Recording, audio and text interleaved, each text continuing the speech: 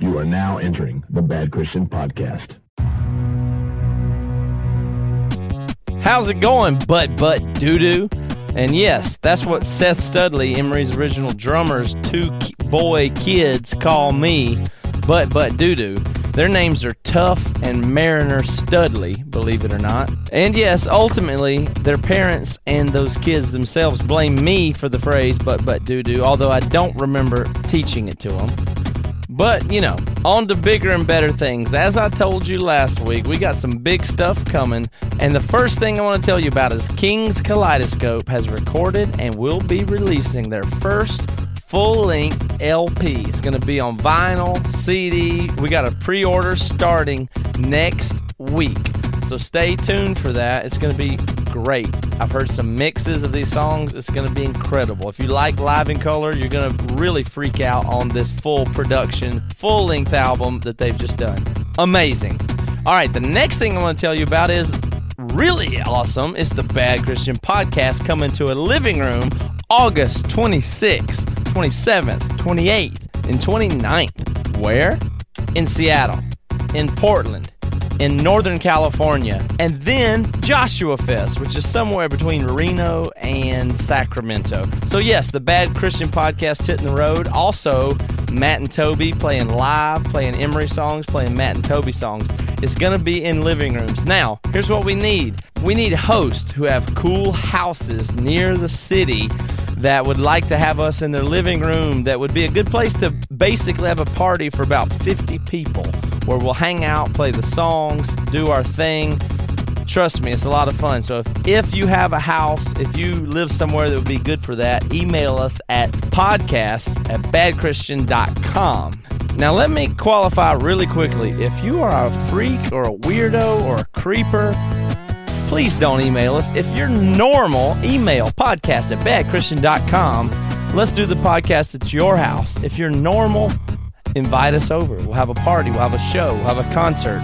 You get it? Hear what I'm saying? All right, hit it. So put me on a highway and show me a sign. Eagles, one of my favorite. 3, 2, 1, hit it! Bad Christian, Hotel California. Okay, welcome to the Bad Christian Podcast, everybody. Toby, you're in Hotel Svensson right now. Is that the case? Yes, I am. I'm in hell, basically. That's what I was thinking about. All right, so we're coming to you on this podcast today, all three in different locations across Skype.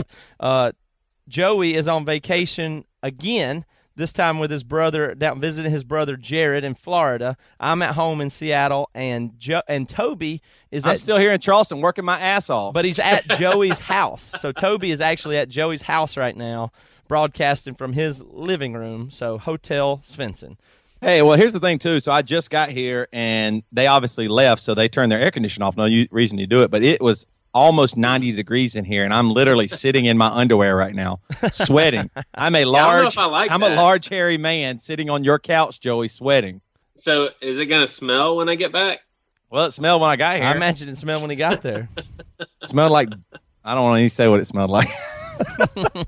You know, Matt, I haven't heard about your vacation. How did you and Bridget have fun? But does Bridget even like vacations? Gosh, does she like vacations? I mean, she's insane for vacations. Unfortunately for her, I hate vacations. That's the problem. Yeah, and would you attribute that to you and Matt. Toby and all those guys being on the road all the time? Yeah, partly. But here's the thing about vacations, why I hate them so much, is there's it's like you're planning on having fun at a certain time. You have to pay a ton of money for it. I mean, all vacation is you pay for every second that you're gone, and then you have to. It's super stressful. You got to carry stuff around. You got to manage every single thing. Nothing's familiar. You have to argue with your wife about everything. That's normal, right? And then you have, and then you get tired as crap. It's not very. And the damn kids.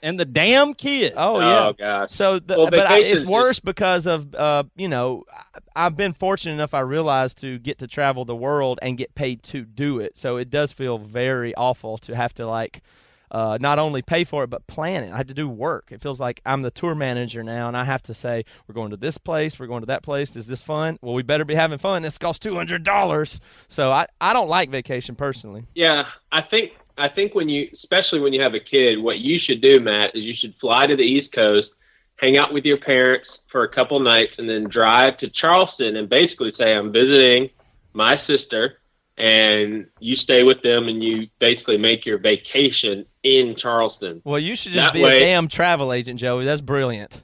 Well, I'm just saying you're not paying anything except for the airfare, and then you just find really when you travel with the family, my family, you find plenty of ways to spend money. Don't worry about that. But it's but the good thing about this vacation for us was we did spend a lot of time visiting friends, which I value a ton. So that's fun, even if you don't have activities planned. So I saw Devin and Dave. We saw some of our friends in Chicago. We saw Devin Dave in Indianapolis, and then we went to Nashville and saw a ton of people we knew. So we did have a great time. Now, Matt, you don't actually value the friendship part. You just value that it's easy and cheap. No, I like friendship. Right, because they're cheap. They're cheap, and it's entertainment for you. No, yeah, my friends are fun. I mean, you can't knock me on that. I like my friends. I like hanging out with friends and drinking beer and barbecuing. Yeah, for their entertainment, and it's cheaper. Like, you get to stay at their house. You get to you go to the grocery store and get beer. Yeah, that's right, Matt. You're trying to figure out how to entertain them, and you're marveling at how they're entertaining you. It's all a thought process for you. I love hanging out with my friends. I mean, that's for sure on that. So that's ideal for me. But when you have to like pay to go to this museum and you're supposed to enjoy it every second, like that's pressure. All right, so Toby, let's back them up into a corner. Why do you like to hang out with your friends, Matt? It's fun to talk to people and cut up. I like it. I laugh. Is it because you like them? I like them. I like my friends. Yeah. No, he likes them for what they give him. Like, so he goes, ooh, Please. I'm going to go hang out with my friends, so I get entertainment. Who doesn't? I get cheaper prices. You don't. Everybody likes hanging out with their friends. What's the knock on that? So, Matt, could you say? I mean, here's what I would say. Scott Sinclair was in town. Me, Toby, and Scott get to hang out a lot, and I loved it because those are two of my best friends. I love them. I love what we talk about. It's just fun to have our kids together. You don't sound like that at all. You just said, that's what I said. Yeah. That's exactly what I said. No, you didn't. You said, I like hanging out with my friends. We go out and drink beer, and I like hanging out. We cut up. We laugh. I mean, I like Do you love them? Yeah, I care about them, I guess. I mean, that's... I mean, I'm not thinking like lovey feelings when I'm sitting across from Dave at his barbecue. I like just, talking. I mean, I love hanging out, doing regular stuff. Why wouldn't you?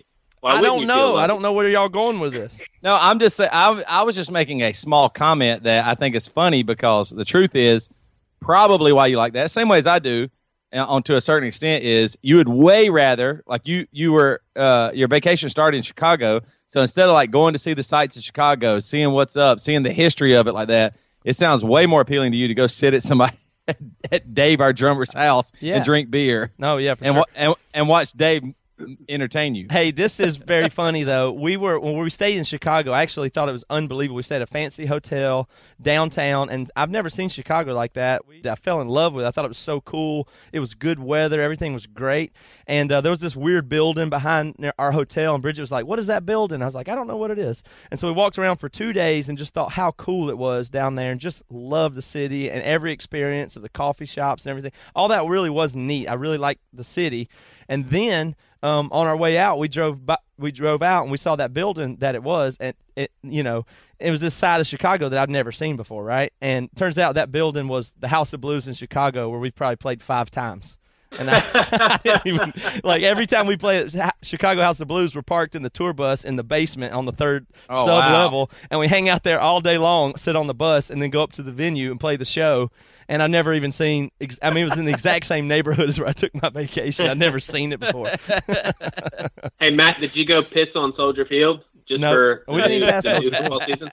No, we saw all the sites. So we took a river cruise and saw, like, I was mainly, it reminds me of Perfect Strangers and Family Matters. They're set in Chicago. So, like, the theme song of those, you see them in those cities. So that's what I think is cool about Chicago. Anyway, the best part about our vacation was we had our travel to and from paid for by X3 Watch and Triple X Church. Craig Gross asked, did I want to come there and see what they were doing, because there was a pornography convention, Exotica, in Chicago. Yep. And they had a booth there. They do Jesus Loves Porn Stars. They give out Bibles. They take pictures. They talk to people. And he asked, did we want to come there? He said he'd pay for our travel and get us a hotel room for a couple of nights to show us what they do there. So we went and did that. So technically our vacation was to go to the porn convention, and it was really awesome. I enjoyed that experience. That's cool, man. Did you meet Brittany Ruiz? Mm-mm. She wasn't there. I did meet Ron Jeremy, though. Did you meet Carl? Yeah, I hung out with Carl Thomas, who was on the episode. But it was funny meeting Ron Jeremy because him and Craig are actually really good buddies. It's almost awkward. Like, every time that we walked around and Ron was there, like one time he was giving this panel conversation. He was talking about, sex positions and law of pornography and funny stories about being on porn sets and stuff. And Craig and I walked in the back of the room, and he goes, "There's my friend Craig Gross. This guy believes in Jesus. He thinks all this stuff. He's the greatest guy in the world. I really like him. Look, everybody, they're here to tell everybody that Jesus loves porn stars. That's my friend Craig Gross. He's awesome." So every time we walked around, Ron is just like he pointed us out in the middle of his lecture. Like, he's up there with the microphone telling stories and stuff like that. So they really are really great friends. It's pretty amazing. So what they do at these porn conventions is really neat. Like, I know it sounds crazy, but they're like super calm, super relaxed. It's not like they fit in. That's not really what it's like, but they're so non-judgmental, and him and his crew and everybody that's there,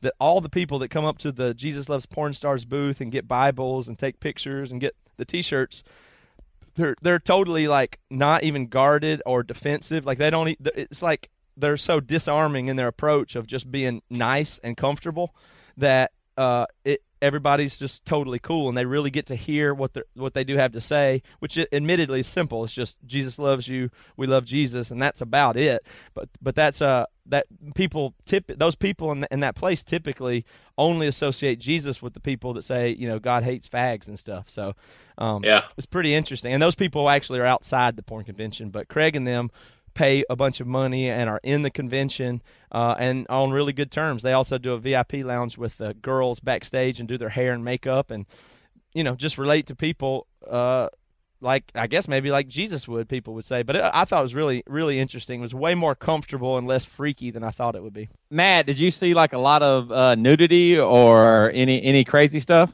I saw thousands of dildos, but I didn't, and there was Nice. some nudity for sure. Yeah, there was nudity, but it Which wasn't ones like, did you buy?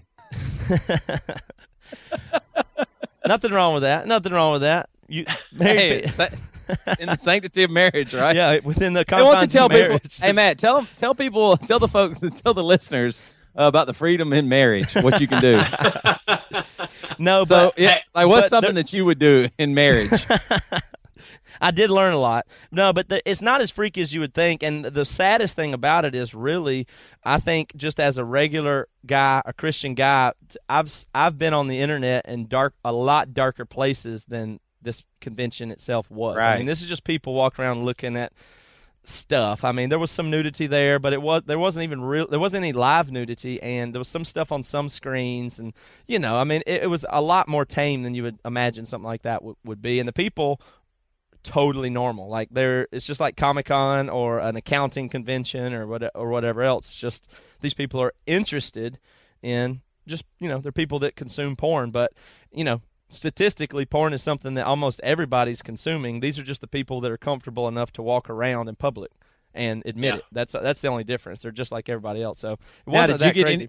Did you get any kind of sense of like oppression or like sex slavery or trafficking, human trafficking, anything like that? Honestly, Like, no. Are people, I know are that people callous to the these porn stars? No, I mean that's what I think is really interesting about it is this is just a very commercial part of it. Like, if you spend any time on the internet, you'll be in a worse place than anything you'd see at this convention. So I do believe and think that the porn industry feeds into and is related to trafficking and really dark stuff, but this was relatively normal feeling. Like, the first 30 minutes I was a little bit freaked out, but I mean, you can't sit there around thousands of people for very long before you start realizing, oh, wait a minute, these aren't mega freaks, these are regular people. And so that overwhelmingly, after about 30 minutes, I felt kind of normalized. I was like, oh, these are just regular people, so if you talk to them, it's normal. It's not crazy. So I think that, if anything, is the most interesting thing about what Triple X Church does, is they bring who Jesus and who his character is to people that most people would be freaked out to talk to, or seemingly. But, I keep thinking, who would have thought that Jesus's method worked to hang out with people and actually just love them? I mean, it's like, wow, that's so radical and on the edge what Triple X Church is doing. And it's like, no, that's actually what we're all supposed to be doing. It's not radical at all. But Joey, that's awesome. I'm going to go to a porn store right now and hang out. Anyway, you guys know Triple X is a great sponsor of the Bad Christian Podcast, and we appreciate them very much. We use X3 Watch. X3 Watch helps us block pornography on our computers and our devices. So if you're interested in that or want to get that, you get 50% off if you go to x3watch.com/Bad Christian. So thanks again to Craig Gross and Carl Thomas at Triple X Church. Yes, yeah, they're thank awesome. You very much. It really is awesome for all of us, and you should get it too by going to x3watch.com/Bad Christian. Matt, why do they like us so much? I don't know. I mean, I think maybe just because we're a little bit more open than other people, but I don't know if we're the most open people in the world. But I don't know. I'm not sure why they like us. I was thinking that same thought. How open are we? Let's all say literally the worst thing we've ever thought right now. You go first, Joey. Toby texted me yesterday and said, "Hey Matt, you know that thing where I said if you play Christian music backwards, it says this is really bad shit, like on the last podcast?" He called me because he wanted me to edit that out of the podcast, and I was like, I don't think that was that crazy. I mean, we don't want to get into crazy editing and stuff. I thought that was a pretty straightforward thing, but That's not true, man. That's not true. Toby's instinct was to let me edit that. I wish I hadn't said it, kind of thing. So I hope we can stay unedited as much as possible. Can I clarify that? Yeah, go ahead. I don't mind us talking about it, but I also, for a living, sing worship songs. So I thought it was a little bit crass or rude to do that, because I know a lot of people really appreciate those songs. So I thought in the moment I was making a joke, but I thought, hey, maybe this is too offensive. But Matt seemed to think, let's just let it go. So we let it go. Yeah, just so y'all know, sometimes we do edit a little bit on this podcast if somebody says something that's outrageous, but we do try and fight. We usually, one of us will say, hey, could you take that thing out that I said? And the other two guys are usually like, no, leave it. That was cool. I'm glad you said it, kind of thing. So sometimes we edit a thing here or there, but we try to be as open as we can. No, the number one thing we usually edit is like Joey chewing. Mm-hmm. You can always hear it in the microphone. Yeah, that's the biggest editing part. There's one podcast episode that I actually tell Toby, dude, I mean, I agree with you, but I wouldn't say F you. And it makes zero sense because Matt had to edit Toby talking about two Christians, and he said, F you, both of you. I was talking about Rick Warren and Stephen. Just kidding. That's a joke. Hey, those guys are awesome. I guess, Toby, speaking of being really open, I was hanging out with Andy Christinger, a friend of all of ours. Y'all, our listeners have no idea who we're talking about. He's my college roommate and played music with Toby and Joey. Awesome musician, singer. Yeah, great guy. And Toby, you remember it was our junior year. We started hanging out with him and Devin and Phil Van Kempen near the end of that school year. And I remember being in his brown van in a grocery store parking lot, and I remember doing something crazy. And I was like, Andy, what did we do? And he starts shaking his head in disbelief. He says, I know exactly what y'all did. What he said that we did, I have no recollection of. And that's crazy. I usually remember everything. He said that we had Richard Blakeney with us. So let me give you guys a visual. Richard Blakeney is a huge black guy. He's an opera singer. He's very white when it comes to being black. Like he acts like a I white don't know guy. if that's what I would say. He's very proper. He's like a 300-pound Carlton Banks. Go ahead. Yeah, there you go. So anyway, Andy said that we went slow in the parking lot. We pretended to have Richard tied up, and Richard would always go along with what we wanted to do. So we hog-tied him, and we opened up the sliding door, and as people were walking by in the parking lot, we pretended to beat him. And so imagine me and Toby like swinging our fists, beating him, and him yelling. And I'm thinking, did anybody call the cops? Or did it just look that fake? But I do not remember. Do you remember that, Toby? I would not have remembered if you didn't say it, but yeah, I do remember that now. Now, I thought we did it a couple times, and like one time Richard was just like pretending to walk out after shopping at Harris Teeter, and we threw him in the van and started yelling at him and kidding. He was screaming, and we took off. I thought we did that once, and then I thought we did another time where we actually pretended to beat Richard to see if anybody would do anything in Rock Hill, South Carolina, and no one in Rock Hill, South Carolina helped the black man that was getting beaten. Isn't that unbelievable? I mean, we were pretending. And everybody's like, well, that sucks for that dude. All right, and that was pre-Jackass, too. Like, that was before you'd seen that kind of stuff. Oh, yeah. All right, so this is going to definitely offend some of our listeners, but it just goes to show how close we all were as friends. And it still didn't show a lot of wisdom because we didn't know Richard's parents were going to be visiting our apartment, but we all shared a restroom, and there was 2 separate entrances to the restroom. And so on Richard's entrance, me and Toby put a sign on the door, and it said colored restroom entrance. And so Richard thought it was hilarious, and so he just kept it up during the summer, totally forgetting that we had that up when his parents visited. And so Toby and I, we were gone for the weekend. We get back that Sunday, and Richard said, yeah, my parents came by, and we were like, oh, sweet, we hate that we missed them. He said, man, they saw that sign, and our hearts about sunk. We were just like, oh, crap. And he said, yeah, my mom thought it was funny. My dad didn't. We just felt horrible. But it's one of those things. That's funny. Speaking of outrage, the only thing I want to I need something I feel like I must address. I know we've said a lot of controversial things on the podcast before. If you'll remember Toby's Russell Wilson divorce tirade, stuff like that. Oh, how can anyone forget? How can anyone forget? But the we've apparently on the last episode said the most offensive, worst possible thing that's ever been said in any controversial way in the whole Bad Christian career, and that was some people seem to have felt like I suggested that they should not tip when they go to restaurants. So we have a vehement outrage thinking that the comments I made last week were intended to keep people from tipping.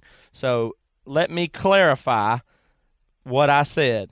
And I don't normally like to clarify, but this issue is just too big. It's going to divide the country. I got some personal text messages, and you said we got emails? We definitely got emails, Facebook, Twitter, all over the place about this issue. First of all, I tip. You have to tip. Everybody tips. You need to. I always tip 15%. I always do. And so I always tip. You should always tip. My only point was the only reason I tip and the only reason I believe anybody else tips if they were honest with themselves is because of the social pressure of not looking bad. So our system's built around that. We've built a thing where you look bad to your peers and to the server if you don't tip. It's a guilt thing.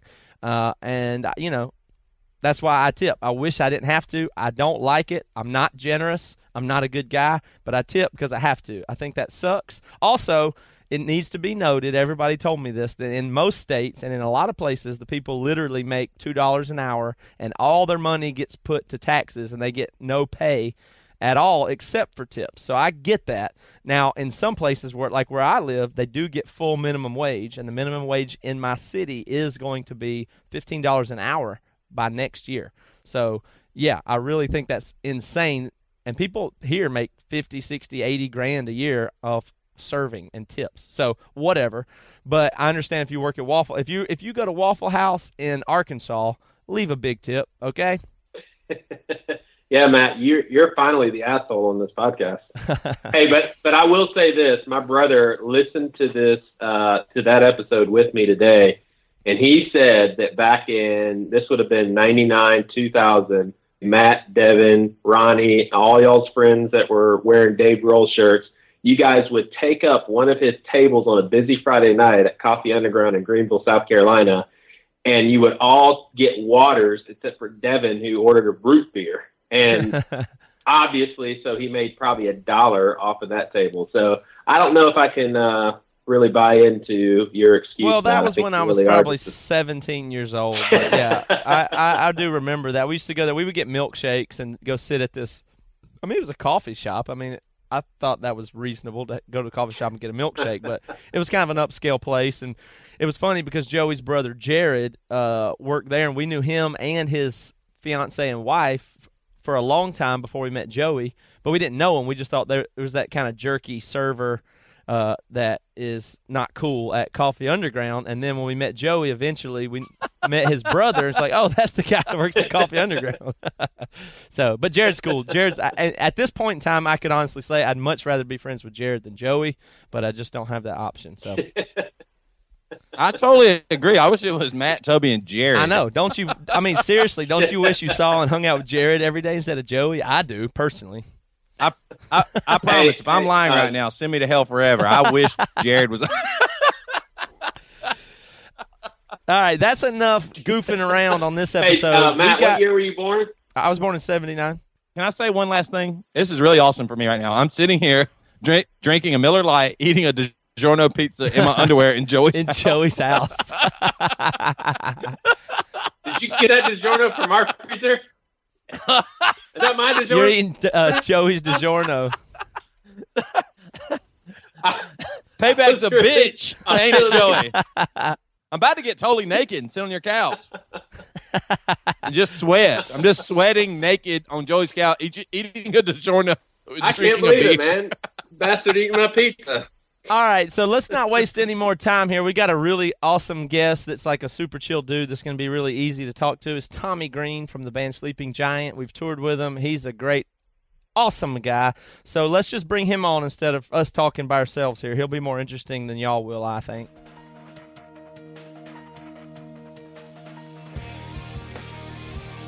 All right, folks, I know you guys are fans of the band May.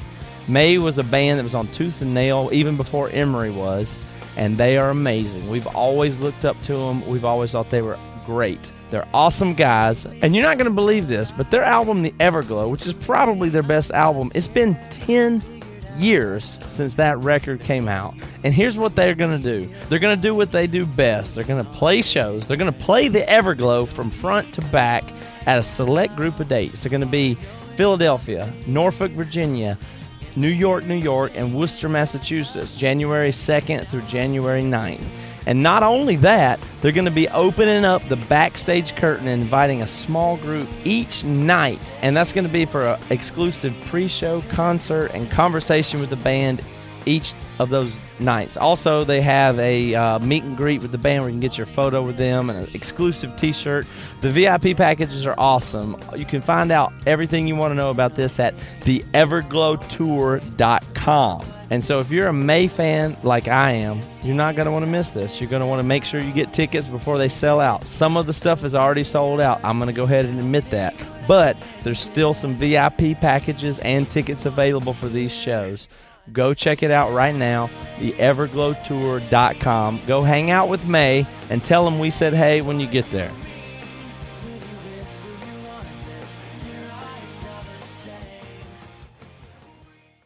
And we're back. Okay. We do have the privilege today of talking with Tommy Green. Tommy is the lead singer of the hardcore band Sleeping Giant. Tommy, do y'all call yourselves a hardcore band? Did I get that right? Yeah, sure. Yeah, that's what I would also call it. Go ahead, Joey. Interrupt away. Yep. I Googled Tom Green, and you starred in Freddie Got Fingered, Yep. Charlie's Angels, and Road Trip, and you were married to Drew Barrymore from 2000 2001. So you're a very versatile person. It's awesome. It's true. I really believe that the Lord uses media. Hey Tommy, have you gotten that your whole life? Have you gotten that like? No, man, I didn't. No, I didn't start until high school. You know, that's when like the Tom Green show was on, and I would be walking through the halls of high school, and some idiot would be like, "Hey, bro, saw you on your show last night. You're humping a moose. That's awesome." And I'd be like, "Hey, dude, haven't heard that since yesterday." Hey, did you just kind of call me an idiot? Yes, he did. No, not really. Yeah, I mean, well, kind of in a veiled way. If you went to East High School and you made repetitive, foolish jokes at my expense, then that's you absolutely definitely Joey's personality. are an idiot.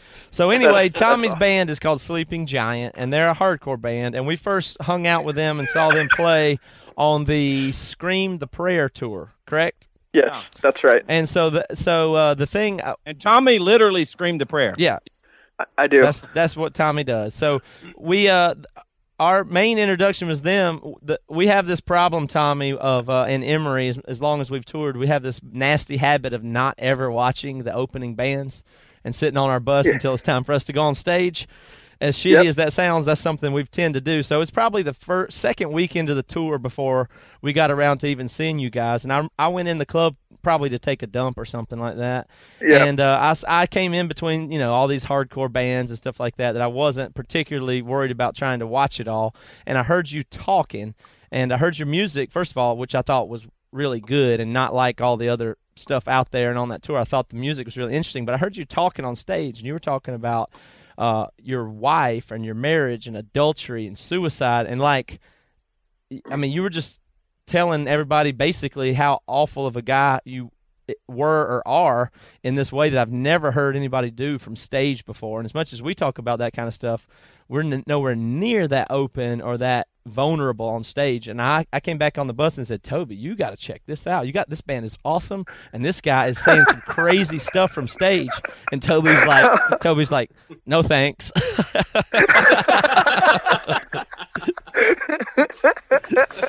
Yeah, man, that's awesome. So I was wondering if you could tell us a little bit, like what you do from stage there. Like, what's the story there? So what's the real meat of that part of the story? Could you? Well, the reality is that when I I moved to California from Salt Lake City, and I got involved in the hardcore scene in Salt Lake, and at least in the mid to late 90s.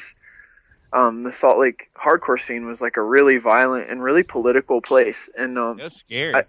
In general, it was I was hanging out with a lot of dudes that were super violent and really angry, and then in general, I was way into the animal rights scene and all that stuff, and there was legitimately terrorist action going on in the city where there was a lot of ALF action, and there was trucks being blown up, and there was dudes running from the feds, and hardcore kids in Salt Lake. And that was in your scene, people you knew. Yeah, people were getting pulled over by unmarked police cars before the Olympics just to let us know that they were watching us and stuff. So it was and this is just hardcore kids that were just sort of ruffians. But so were you vegan? It was interesting. Yeah, I was super vegan. It was a big.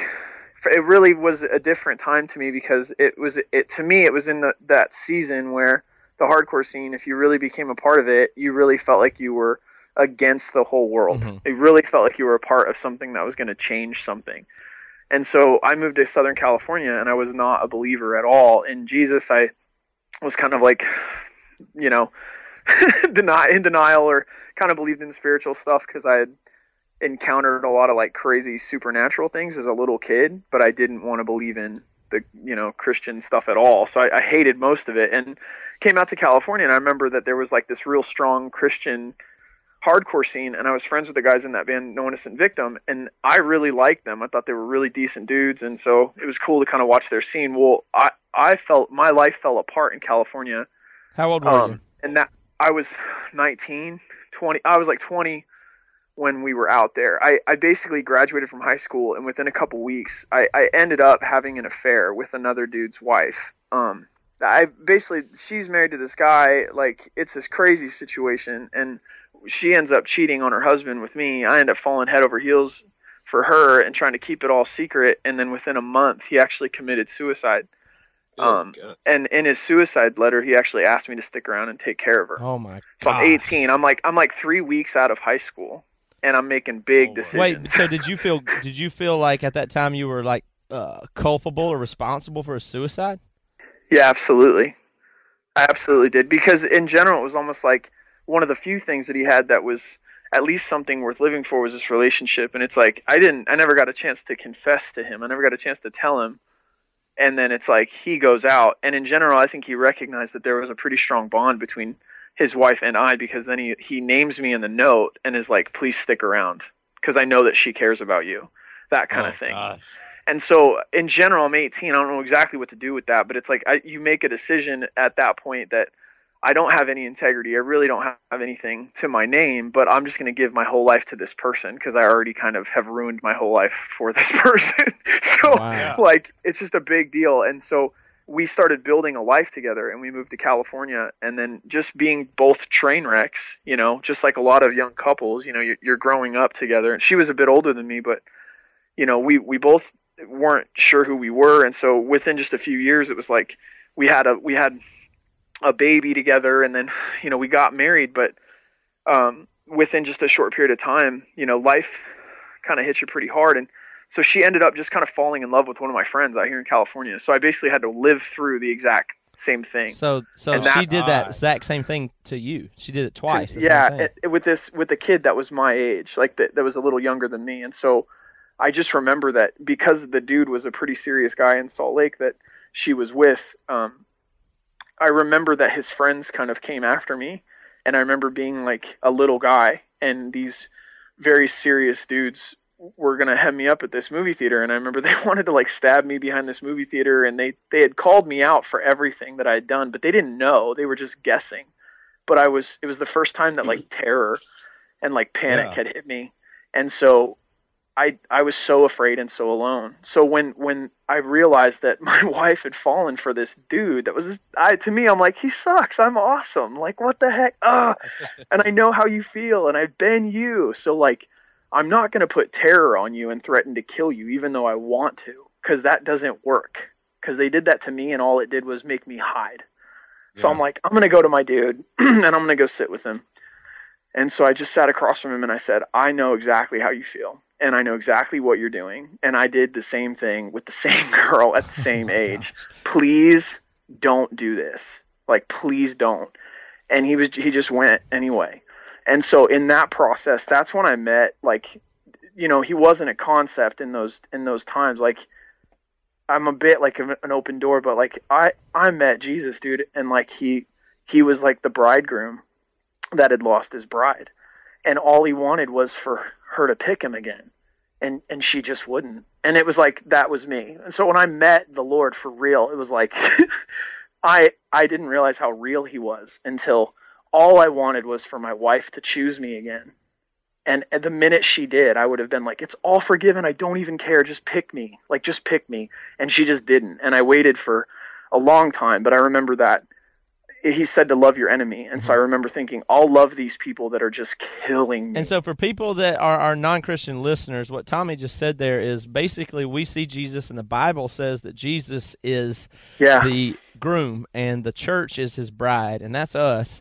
And the Bible talks about us being whores and not choosing him and whoring around, and no matter what, Jesus forgives us, Jesus pursues us, Jesus loves us unconditionally in a way that we as husbands or men wouldn't want to do at all. It seems almost wholly unfamiliar. And so you saying that hits you pretty hard, Tommy. That's what it was just like, I just figured, well, if he's real, rather than wait to it was almost like what happened in that season of my life was I was with all these Christian kids. The dude that was hooking up with my wife was a Christian kid.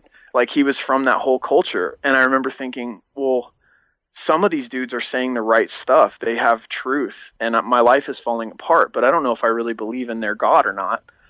And so I just was like, well, I'm going to do what he said to do and just see what happens. Because it was like, my lifestyle, my mentality was like kind of new age-y. I believed in the spirit stuff kind of, but I didn't believe in one specific God or one specific path. But at the end of the day, I didn't know if that was really true, and it definitely wasn't working. Mm-hmm. And so it was like, I have to try something else, but I didn't know what else to try. So I just decided, well, this dude said to love the people that are killing you, and that's what I feel like is happening. So I'm just going to do this and see what happens, because if it works, I'll go all the way.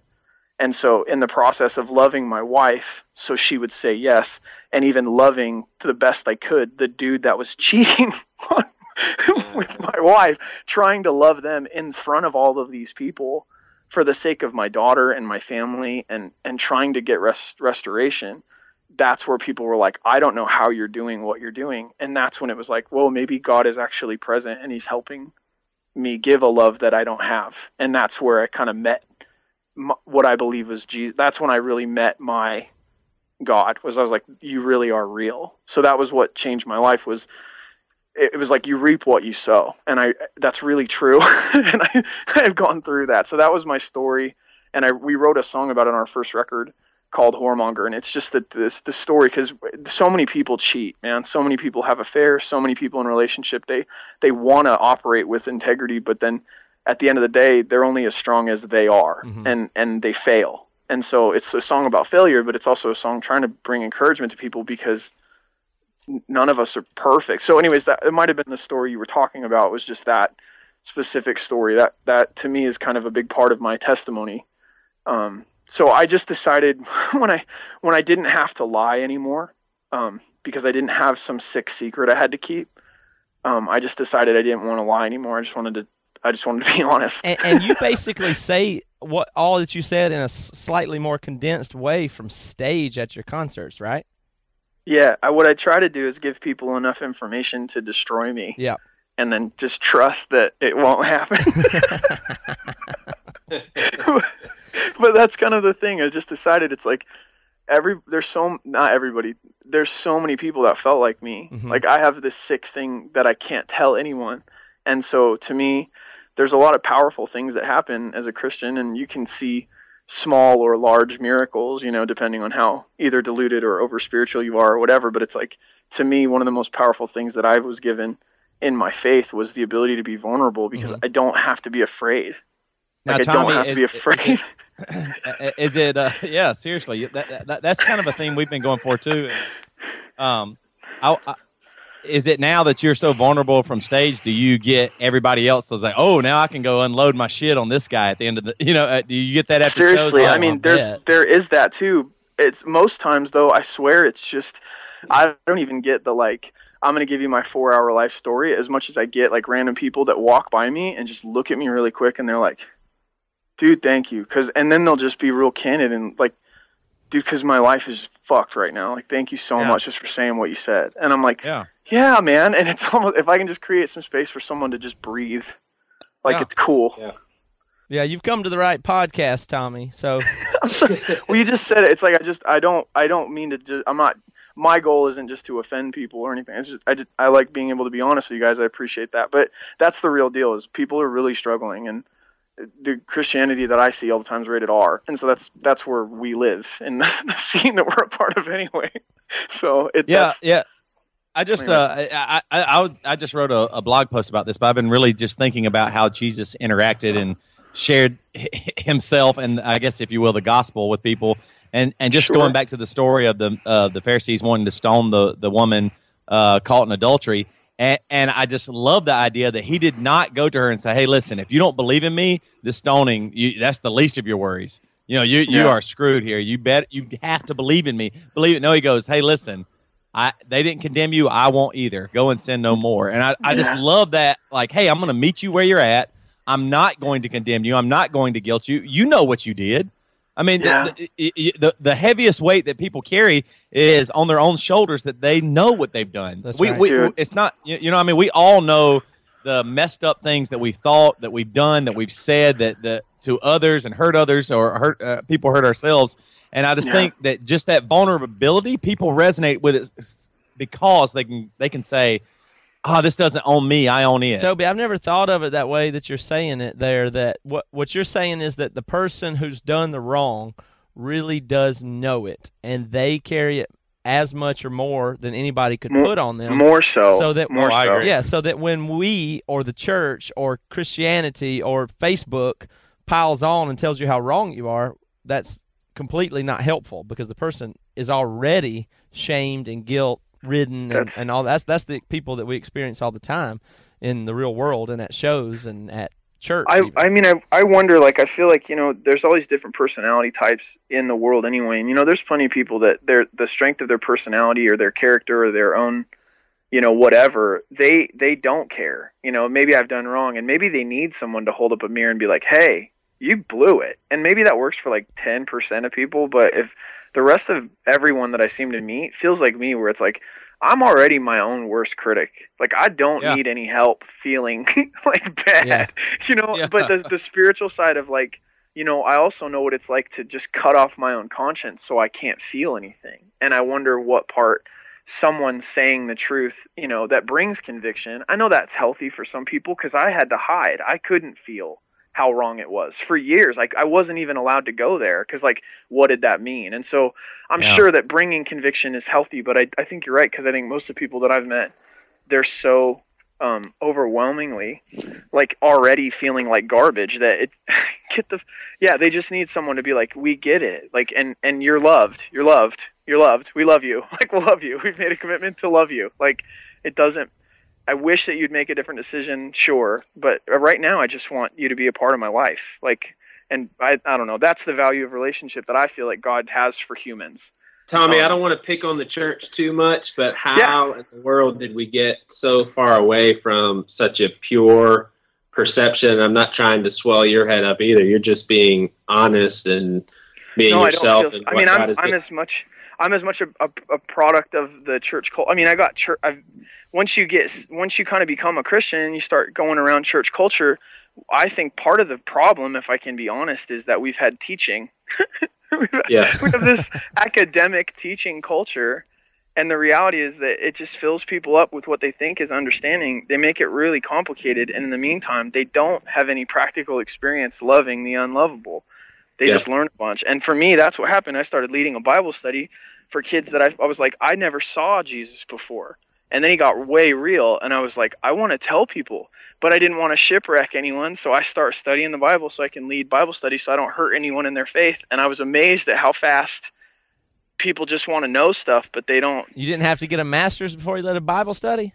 No, dude, I didn't. Oh, and I taught. You're a fraud, man. Bro, that's what I'm saying. I don't have the degree. I just had a baby. I had to work, and like, I didn't have enough time. Anyway, so I just think in general, part of the reason why we're so off track is because we've made it about knowing things instead of knowing people or knowing a person. I think the weird thing that I was thinking about today is some of these people even people that I like and read, and that are the most awesome teachers that can argue anything and write these crazy things. It's weird because in addition to having this knowledge that they have, which is true and real, they also have to bring to the table like some facade of, maybe it's not a facade, I don't know, but of unbelievable character in order to relay the knowledge. Like if somebody had a ton of knowledge but their life was bad, I can't listen to that person's knowledge anymore. Or vice versa. If somebody is like actually figuring out stuff and understands the gospel, but they don't have a lot of knowledge, well, I can't listen to them. So we've set ourselves up for this thing where somebody has to be of perfect character. Yeah, which is it's totally fake, because the gifting and calling of God are without repentance. Like, he gives gifts to people whether they use them well or not. But we like set up this like weird double standard of like, you're not allowed to use your gift unless you're perfect. Yeah, and it's like, exactly. Sorry, God doesn't even treat it like that. Like, he just gives it. It's like, I have children, I have 3, and they're gifted at different things, and they're just given those gifts. And I can't take them away, and they could use them. They could prostitute themselves, they could prostitute other people, they could manipulate or control, or they could change the world. So you think some of the most gifted Bible teachers by God are not, they're either not teaching the Bible, or they're teaching the Bible and their lives are a fraud?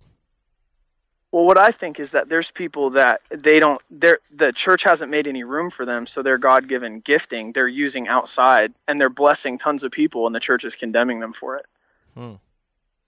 I think outside of just the church world, I think there's massive like prophets and teachers and apostolic leaders they're leading in business, they're leading in government, they're leading outside of the church realm, and the church doesn't have any value for their gifting, and so they don't create space for these massive gifts to come and be a part of God's kingdom. That's the real. It's like, in the meantime, we can become pharisaical and argue and fight with all these people amongst ourselves, like, you're a fake, It's like, in the meantime, the world needs Jesus, and we're like stuck in our own little one-dimensional box trying to get everyone else to jump in with us. It's like, come on.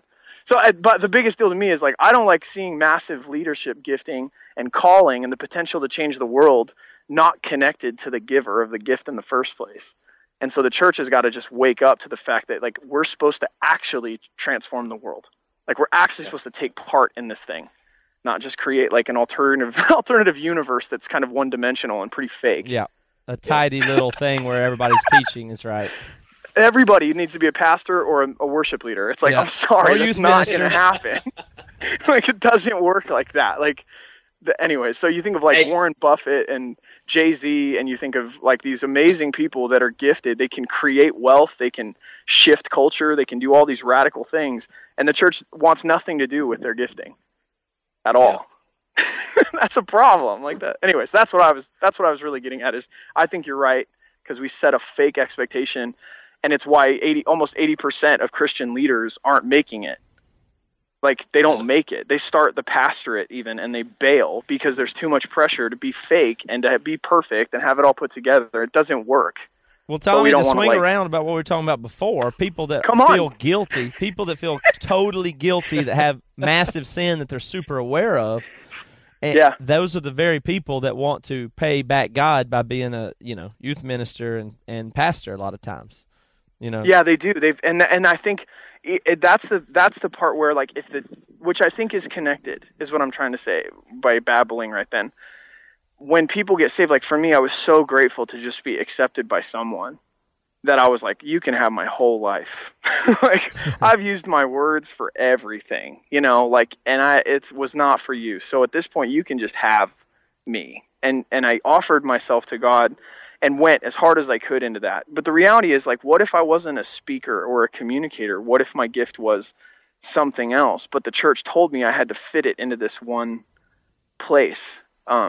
That's where people are like, I want to give it all. But what really blows their hair back and makes them the most excited is solving the water crisis in the world. But that's sort of like, it's sort of secular, or it's, creating some other thing. And I just don't want us to limit what God wants to do, because I think our generation of people were like, we're going to change the face of church anyway. But if we don't create enough room for people to be totally kingdom, whether they look churchy or not, like, we're going to do a whole generation of people a disservice, because I think we really do want to change the world. Tommy, that's really profound. What is your favorite Emery song? I don't have one. Shut up, Matt. I know that was a dig at me. Hey, let me ask you this, Tommy. That's so awesome. I can't even. Okay. There's like a whole backstory to that joke, and I don't have time for it. Anyways, it's good. That's so good. So good. A couple of our most recent podcast guests, one Jay Baker, another Dave Bazan. That's cool. Frontman of Pedro the Lion, and then Jay Baker, son of Tammy and Jim. And both of them, in their own way, I would say, believe very differently from the three of us. Dave Bazan, not even really believing in the God of the Bible. Jay, I think, just looking through some crazy different lenses. I would imagine, just a little bit of time that we've talked to you, you probably think a little more like we do. Now, what is your knee-jerk reaction when you hear about a guy like Dave Bazan? Are you familiar with his story? I just know that Pedro the Lion had like this crazy. Pedro the Lion had a crazy influence on Jay. I remember reading about that in his book, but I never really was into Pedro the Lion. I listened to them years ago, but I remember that because of this dude's contribution and the way that he shared, like the fact that he's not like a Christian anymore, that's like what I heard. That meant a lot to a handful of people that I knew, and I was just sort of sad. I just was sort of sad. It makes me wonder. It just makes me wonder, what really was the journey? What really was it? And just wanting to hold space for that. But I don't know that dude. So, I don't know. My investment into the church and my investment into ministry and the connection I had and being more happy to just be a pastor of a little church in California than be the front man of a band, or I found just as much fulfillment in serving people as I do now being on stage. Like I'm just trying to utilize the platform to really speak the message that's in my heart. But I think that's preserved something, but I didn't come up in the music scene like that. Right. I wasn't a performer from the get-go. I just was a dude that wanted to serve Jesus. And so I wonder, my journey from Dave is different. My journey connected to Jay. Jay's one of the reasons that Jay's the dude that inspired me to start the church that I first planted in Southern California. In the midst of my divorce, I went to Atlanta, and I was staying for 3 months with my family, and on my birthday, I went to Revolution Atlanta and hung out with him. And I went to a bar with him after, and I sat with him and said, I think I should do what you do. And I would call him every 6 months and be like, hey, dude, I'm doing this ministry thing. And I never heard back from him, but I really felt like, hey, thanks for showing me this like way that you did reaching out to people. And so Jay, to me, even I know that he's like he's in a different universe than I am. And his journey is so different from mine, and some of the wounds that he's carrying and some of the wounds that he's worn really well, they're different than mine, but he really did Jay had played a part, but I don't know Dave's story as much. I just have question where I'm like, man, what why don't you love Jesus anymore? Yeah. Why is he not real? I don't care. It's like, I've had enough friends that have sort of bailed, over the past like 11, 12 years that have probably that same trajectory, and they have a different story. But for Dave, So I wonder, Yeah. I just wonder. If someone asks you, why do you believe so strongly? Like, why are you so convinced? Like, do you go the academic route? Do you go the personal route? Do you go the, dude, I mean, he's told me things. I mean, how do you respond when someone's just like, dude, how do you believe?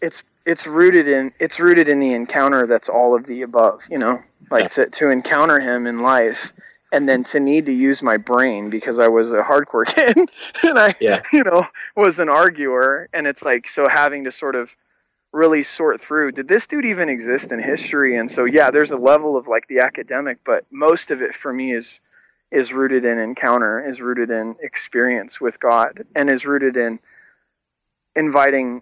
having a relationship that's actually helped shape the way I make decisions and has led my life. And some of it's so supernatural. That Tommy, do you mind if we go back to some of the stuff in your childhood? You said you grew up with some spiritual experiences when you were young.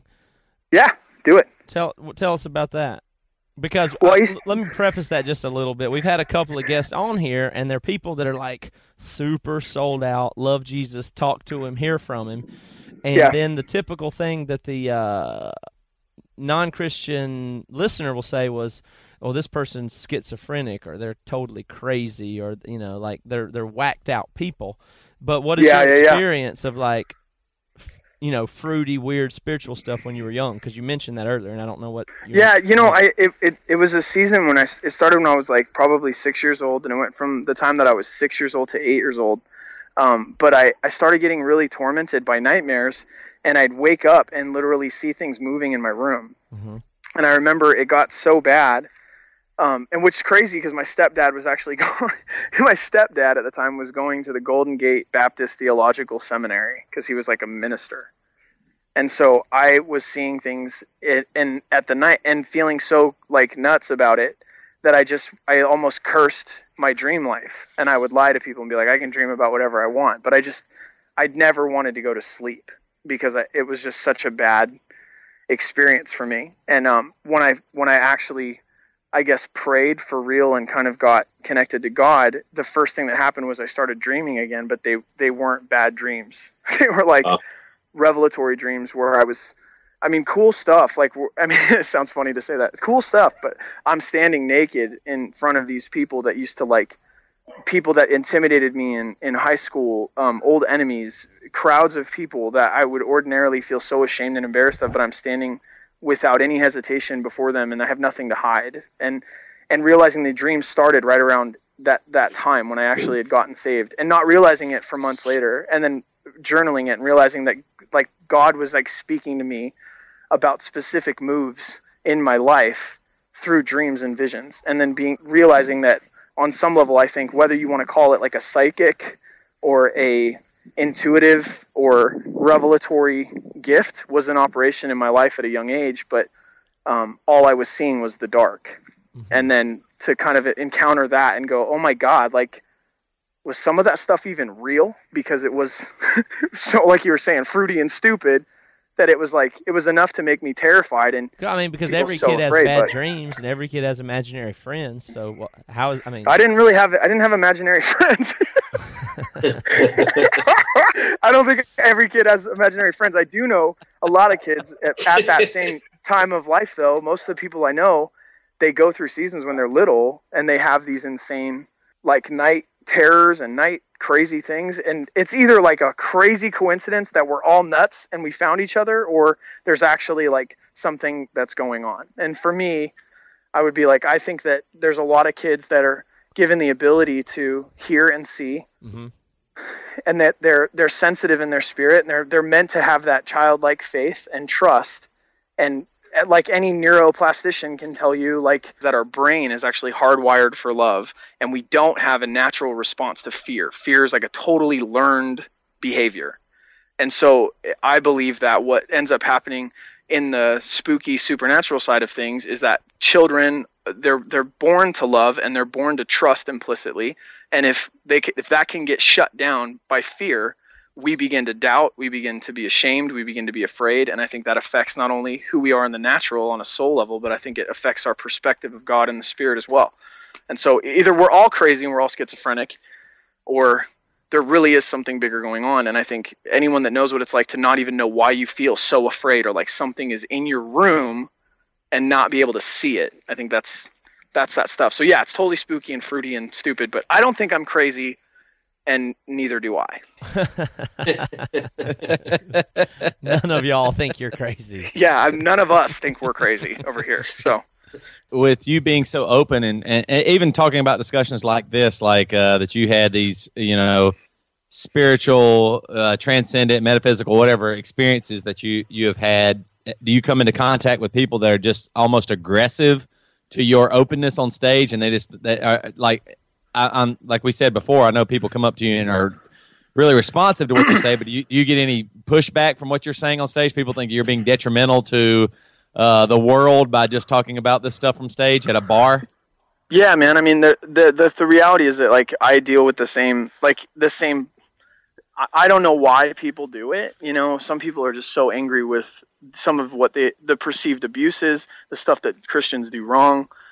Whatever, but it's like there's been plenty of times when I'm like in the middle of just talking, and I mean literally what I get is shut the fuck up, and I'm like, yeah, no, like I didn't come all the way out here to shut up, man.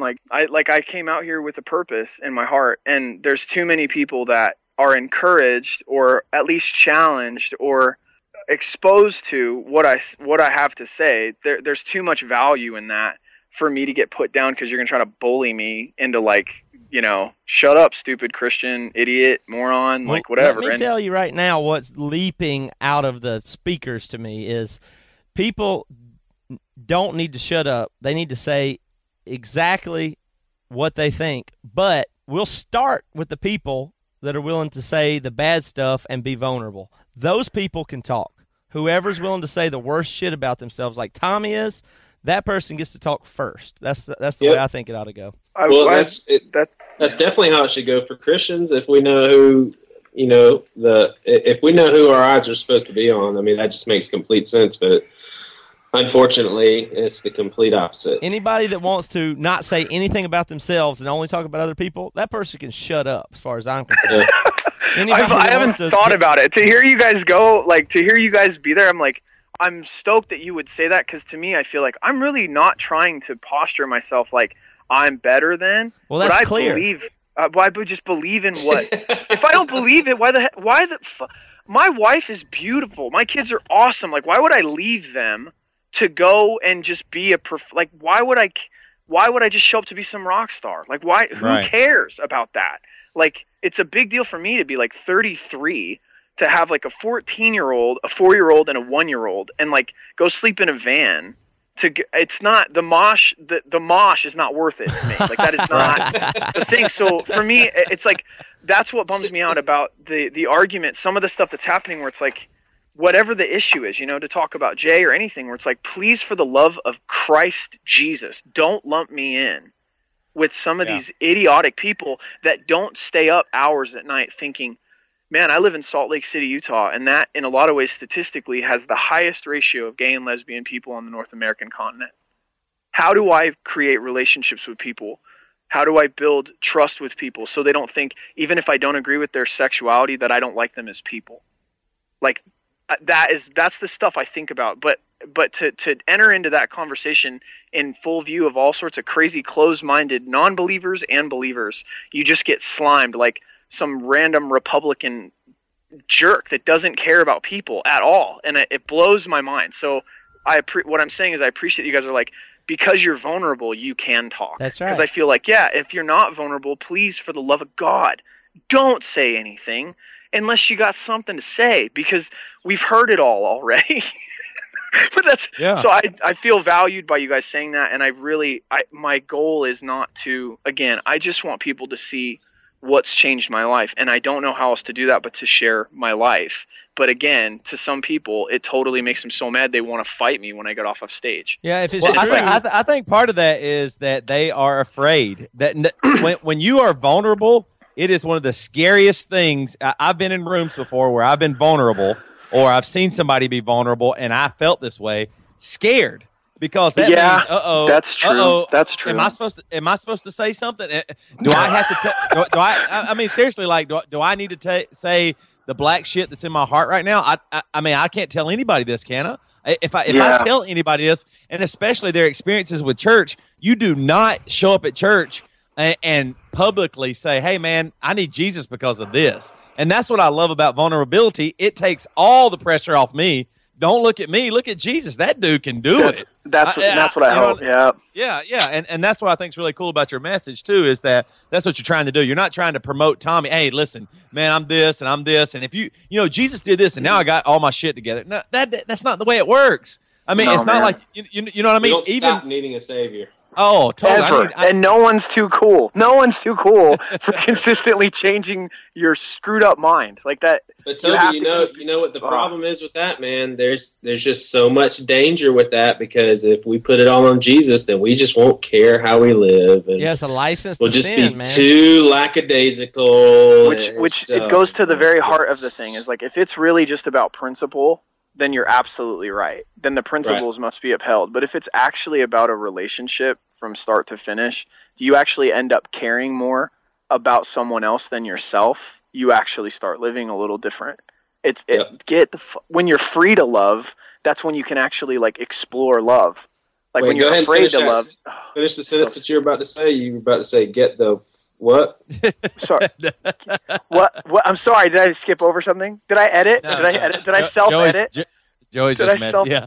I self-edited. You self-edited. Because I do. I just do that all the time. Because I do it all the time. Anyways, but what I'm saying is, I think that when people are actually free to love, it takes all the fake pressure off of it. I can actually be who I am, and I can do a good job of loving God and look pretty cool sometimes, maybe. And most of the time, I'm struggling just like anyone else. But at least I'm not a fake about it. I just feel like it makes it easy, man. Like. Yeah, that's pretty good. I've never thought about it like that. That's cool. Well, I think that here's the thing that I'm just really like what you were talking about, even with how do we approach people that we disagree with, whether it be a sexual preference, whether it be they don't believe in God, whatever they believe in. The thing that I find that is so strong is when you take it from an issue to a face, to a human, and that's exactly what Jesus did. Jesus said, "Okay, I'm coming here. I'm leaving heaven. I'm going to be a human, and you're going to see me, and I'm real. Here I am. Yeah. I am real." And then when it gets that way, when it's not just the homosexual issue, when it's a gay person that you're talking to that has feelings with a name, and history and family. Yep. Exactly. And then you can meet them as a human, and then you can be real. You can say, "Oh, well, I have a lot in common with this person." It's not just about this one thing that separates us completely. Right. We can, and if I can love them and show them that they are loved, just like Jesus did, even if we leave here in a disagreement, they will know that they are loved. That's huge. That's bigger than anything. It's stronger than anything. It's stronger than the bullies. It's stronger than anything for sure. But it's scary. Here's the thought that I have. Listen to this now is I've been thinking a lot about lately about how culture goes top down, and because I say that because it's the way it is in my family, the way I lead, the way I present. It has massive effects even in my small, tiny family, and then across organizations like Bad Christian, and then companies and churches. I mean, it's like Steve Jobs all the way down. Like that's the culture goes as the leader goes. And in our churches, what we see is the leaders have higher and higher pressure to appear better and better and better. So what are the effects of that on the congregation? Likewise, they're going to think the same thing. So, like, just as a thought experiment, what would it do to a church if a big time pastor went out on stage, preached 20 minutes of a sermon, stopped, put his hand on his face, said, "I have fucked up so bad the last 2 weeks. I don't believe anything I'm saying. I don't even know what I feel like." Drops mic, walks off stage. Live broadcast, whatever. What would that do to the church? Would it ruin it? He would have would to that ruin the church? I mean, like, what would that show to the people? I believe in this culture it would, because people will not allow a person of leadership. It immediately demolishes their leadership, because we as a culture have been taught, don't allow this person to walk through this in public. And that's what's scary about it. Like, if somebody has a moral failure or whatever, why can't they say it? Be open about it, talk about it, whatever.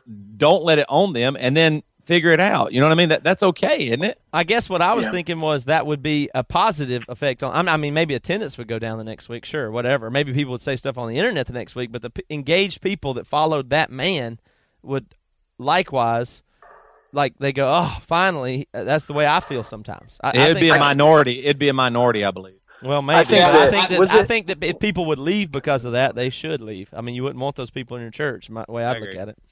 I remember reading a book, and I think it was like Messy Spirituality or something by like Mike Yaconelli, and I want to say that he's either him or Brennan Manning have a story in one of their books about a pastor that basically preached his doubt for like a period of like 5 or 6 months, and the church like held space for him to kind of deal with his unbelief and the stuff he was processing.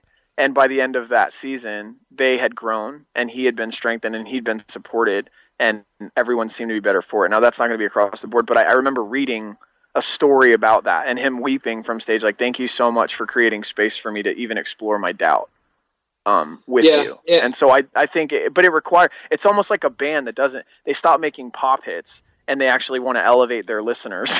Like, they want people to have, like, better taste. And it's like, you're going to lose some of the shallow, but you might actually create some smarter listeners. And so I think here's what I think would need to happen, Matt, for that to be a healthy situation is I think that pastor, he is a shepherd of that church. Yep. There's no way of getting around it. So he has a responsibility. And I feel that could be a huge win if he said, look, some of you are maybe going to want to leave the church today, and that's on you because you put me on a pedestal. You shouldn't have. Like, you have to instruct them through that and say, I'm going to tell you that I'm in a season of doubt. I'm going to tell you that I've been messing up with my marriage. I'm going to tell you all the stuff because I don't want you to have me on this pedestal, and I'm asking you to stay with me because I think this church, you know what I'm saying? Like, I think it needs to be more of a, here's the situation, not, hey, I doubt all this stuff. I'm just saying that as a counter to the notion that as the leadership goes is how the culture will be in any organization, company, or family. So the bigger, the better the church gets, the more the leader needs to be better looking. And then, I mean, what that's a weird pressure. I mean, that's crazy. Well, I just think I think the best way to take off the pressure is like, at least so Salt Lake, like, we have a professional soccer team, and one of the slogans in the city is that the team is the star. And so I think that probably what needs to happen, as opposed to like the one dude who, you're right, like, people are going to get what you have, not what you say. So like, if you have a leader that's a mess and he's what's carrying your church, then you've got all this pressure on one dude. And that model in general over the past 50 years is failing. So it's like, you better empower a team of people to help support a community of people. So it's not just on one dude that's not allowed to express doubt because, oh my God, we only get together once a week. What if he expresses doubt this week? What's that going to do to my week? Like, it's such a fake model that I think we need leadership, not just like one dude that's the guy at the top of the pyramid. I don't know if that's going to work, but that's just my opinion. So in my humble opinion, I just think we need to empower teams, not just the one dude at the top of the thing. I totally agree. One thing that we have to do is, for sure, pastors need to be able to talk about the little sins before it gets so big. Like, he should be able to say, hey, man, you know what I mean? Like, before it gets so crazy, why can't he say, hey, you know what? Last Sunday, right after church, man, there was a girl, and I checked her out a lot and really thought about it, and I just feel miserable about that. And I just want to get that out in the air. I don't want to be that guy, and I don't want that. I know that road can take me far, and so I'm right here. And that maybe pastors are doing that in private. I agree, but I think if he's the shepherd, why not shepherd them that way too? My point would be that would be super edifying to the church to hear. Yeah, I agree. Then every husband's going to go do the same thing to his wife. He's going to say, "This is where I'm at." That problem started, I mean, literally 1,000 years ago. You know what I'm saying? I mean, we're not talking an issue with the contemporary mega church model. We're talking. This started with the Catholic Church. Yes, human nature here. I mean, I do the same thing. I want us to look the best possible on this podcast, even to the degree where I want to engineer the stuff that makes us look bad so we look good. I mean, I'm guilty as anybody out there of that, but we had to talk about it. Yeah, that's true. I have to make a guilty confession, and Matt and Toby may fire me from my job. I would love that opportunity. But Tommy, while we were talking to you, I think you're Joey ate 12 donuts, a dozen donuts. Yes. I just thought I thought you were such a cool guest. I put one earbud in my other ear to check out your music while we were doing this interview, and it's really good, man. I like the stuff a lot. Have you been on FaceTime the whole time? No. We put our first 2 records out on FaceTime, and then we just got transferred to. We started with Century Media, and they had an imprint called Anger, and we put a record out with them, and now we're just on Century Media. So Tommy. Speaking of music, tell us about your new album coming out. Well, I'm so glad you asked. It's a rip-roaring rock disc of 11 songs with the likes of such great performers as Levi the Poet. Anyway, it's good, man. The record comes out in August. For anyone that cares, the record is called August 19th. August 19th. And the record is called Finished People. And it's on Century Media. And if you check out our band, what did I say? Check out our band on Facebook.com/Sleeping Giant. That's good, right? Yeah, something I've heard recently is people are saying, like, when you're doing appearances or podcasts or interviews, like, all you have to do, which you've already done, is be unbelievably compelling and engaging. It's not like anybody that's interested in you won't find out what your band is or what you do. Like, the plug stuff is seeming sillier and sillier the farther we get into this age. But for sure, we do want people to know that you are in an awesome band. You're not just a pastor and counselor and theologian for the regular guy, for the average Joe. You're more than that. For those average Joes, bro. For anyone that doesn't have a degree, you can call me, and I'll do my best to either not know entirely or hook you up with someone that does. That's my thing. Thank you. Yeah. So the record. Thanks for the Finished People, August 19th.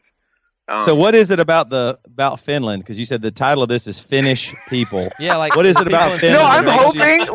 In the back of my mind, I'm realizing that I am blown away that some of my friends' bands are headlining Warped Tour now. That's our universe. That blows my mind because that was always a different universe from where I was when I was little. Sick of It All or H2O would play every once in a while, but the whole Warped Tour is all these guys that we just play shows with, and it's that's so incredible to me because it's just insane. But I'm realizing that kids online, they make parody videos, and the record is called Finished People. I finished my dinner, but I'm realizing that it sounds like Finnish people, and so I'm really hoping someone does a parody video of Finished People, the song, and they turn it into Finnish People because that would be kind of fun. But no, Finished People. I wrote it, and that title was inspired by a documentary about the the Russian prison system.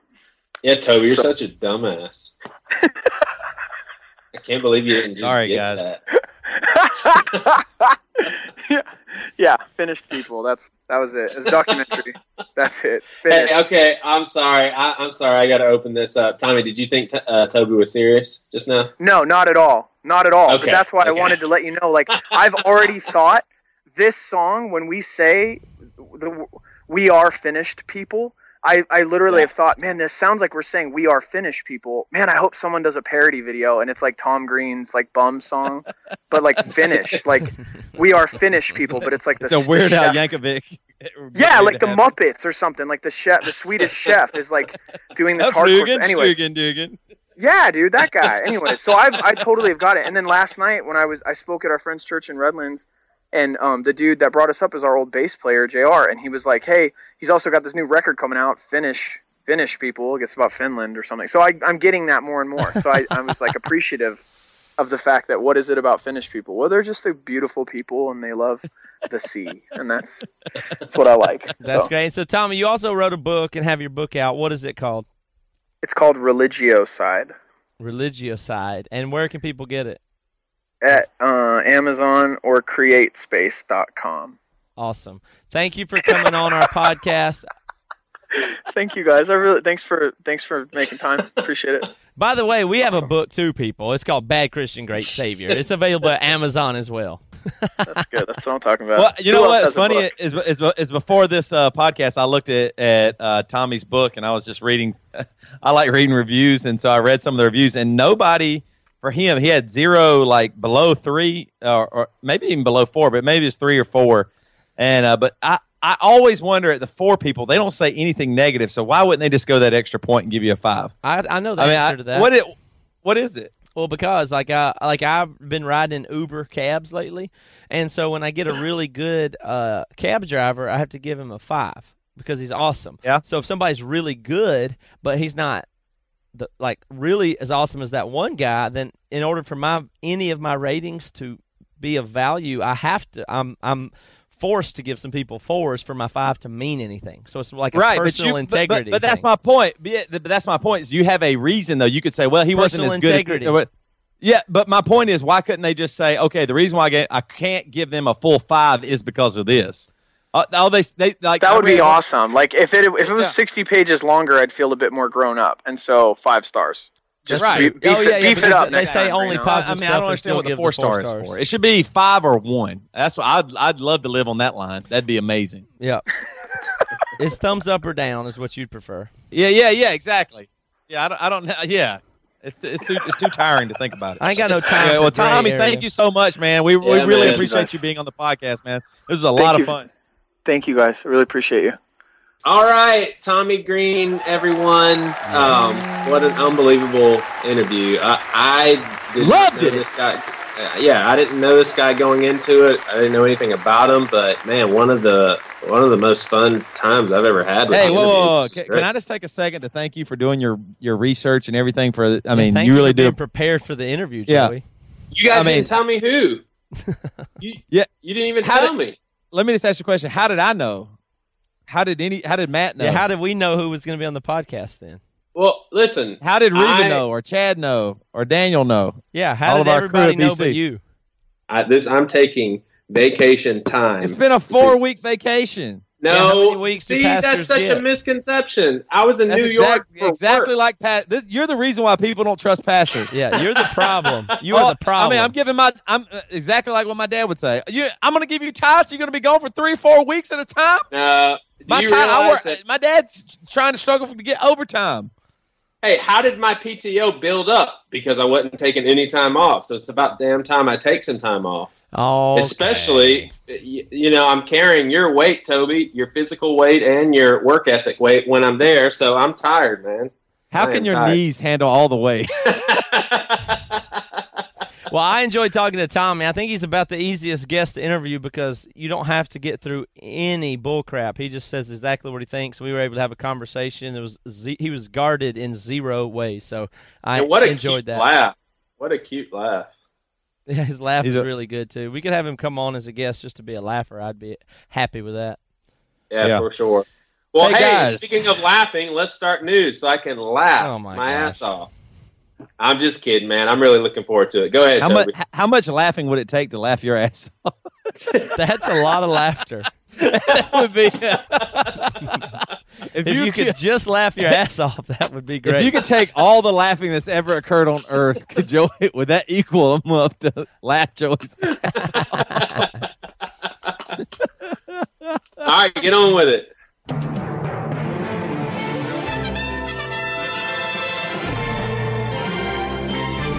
In a world filled with fear, in a world that you don't know if you can step inside of your door, you want the truth, and you're going to get it right here tonight. My name is Toby Morrell. This is News with Toby. Welcome. Hi. Okay, I'm going to get started here. Here I go. I'm getting ready to start the news. Joey, you want to do your normal, just despicable routine that you normally do? I'm actually on the edge of my seat, bro. Go on with it, man. I'm really looking forward to this. I just have turned over a new leaf. Are you sure? I'm positive, man. I love you, and I'm proud of you, and I'm just tickled to death to be a part. That's why you're a little happy? It sounds like you're eating. Come on. Okay. Let's hear it. Okay. All right. Well, I'm kind of excited about this. Local Motors, a 3D printing company, is going to lead an American manufacturing revolution. This is from Fox News, one of the most trusted websites out there, fair and balanced, if you will. Have you guys heard about the 3D printers out there? Yeah, I heard of 3D printing. Man. I was going to use one to build a new. I was going to make another kid out of one. You're going to have a 3D printed kid? Yeah, because I think our daughter Georgia's awesome, so I thought maybe we could print a whole other kid. Now, could you do a 3D brain? That would be pretty amazing. But anyway, back to my story. Local Motors is building a 3D printed electric sports car. It's called the Strati, and it's produced from a new fiber reinforced thermoplastic that is strong enough for use in an automotive application. Isn't that crazy? The chassis and body without the drivetrain, will wheels, all be plastic. Yes. The chassis and the body without the drivetrain, wheels and brakes weighs a scant 450 pounds. And the completed car is comprised of just 40 components. 40! A number that gets smaller with every revision. So they're trying to get to where they have, just That's the amazing. least amount of different parts possible. And it'll just be this. And what's really cool, the application here will be for the military, where they can take printers out into the field, and if they need a vehicle, they can just make it right there. All right, Isn't so that crazy? review to me again. The parts that will not be 3D printed were the drivetrain and the what? No. It says it's produced from a new fiber reinforced thermoplastic strong enough for use in an automotive application. Right. And then it lists all those as parts of the car. They're all plastic. So the drivetrain is plastic. It says the chassis and body without the drivetrain. So the drivetrain is not. I'm sorry. That's what I'm saying. So the drivetrain and wheels will not be Right, plastic, right. but everything Exactly. else. So to me, that's crazy because I used to build model cars when I was little, and when I would build the cars, they would have all the plastic things, and you pull them off, and the parts would be numbered, and the parts would be like number 64, 72, 86. Like they'd have a number on them for the parts. So even on the model cars, which was just they didn't actually have all the parts of a real car. There was hundreds of parts for the little scale models I would build as a youngster. So 40 parts on a real car is pretty unbelievable. Yeah, I know, and it only took 40 hours to build it, and that's what's really crazy about it. So, I mean, they can really use this in the military very quickly just to create these vehicles that they'll need to use. So I think that's pretty neat. Yeah, that's amazing. Y'all didn't build model cars when y'all was little? I tried to, but I just lost interest. Well, before you move on to your next story, Toby, I've really been thinking about this, and I think for me to be a little more excited about your news, and this is why I'm really trying. I mean, you guys have got to be thankful. What if you just didn't talk one time? What if you just didn't talk the whole time and just gave it a real listen? Well, can you just listen to me? I want to have a 15-second segment of your news, and I feel like that's the least that you can do for me, given the amount of self-discipline, energy, and fasting it took for me not to do anything at the beginning of the news story. So you're saying if Toby will allow you 15 seconds, you'll agree to not interrupt other than that? Yeah, in fact, 15 seconds per news, I won't interrupt at the beginning. Can I just say that the words energy and fasting have never been used to describe Joey? The first time I've heard those. That's the first time those have ever been used. Toby, what do you think? Can you give him 15 seconds in exchange for some peace and quiet? So he gets to talk for 15 seconds before? Is that all you need, Joey, 15 seconds? In between each news segment?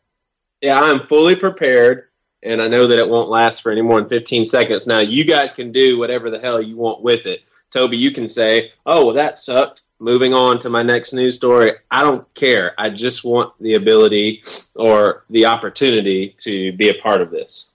All right, let's do it. You got 15 seconds. All right, 3, 2, 1, go. Okay, Barna Survey and Research has done thorough investigation in the last 4 months.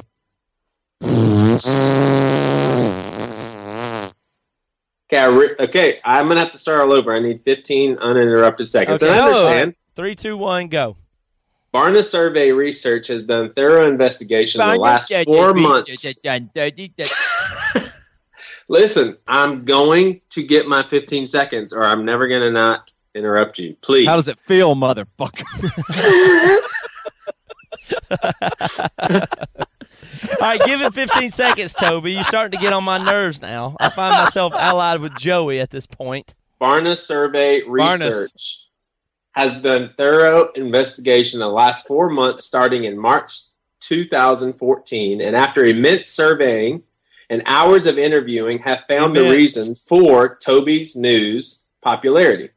Are you ready for this? 89% of all listeners of Toby's news find Toby's delivery, professionalism, and effectiveness to be bullshit. And that is my portion for the news of Bad Christian Podcast. And that does come from the Barna Research Group. Thank you, yes. Joey. You're welcome. Applause here. All right. Toby, do you have one more news story? I do want to say, I just interject, Joey, I really did appreciate your news story. I thought it was great. I thought the way that you presented it was really good. I love the idea of think of you sitting in your chair, a couple rolls kind of hanging over the armrest, and you hand writing that out.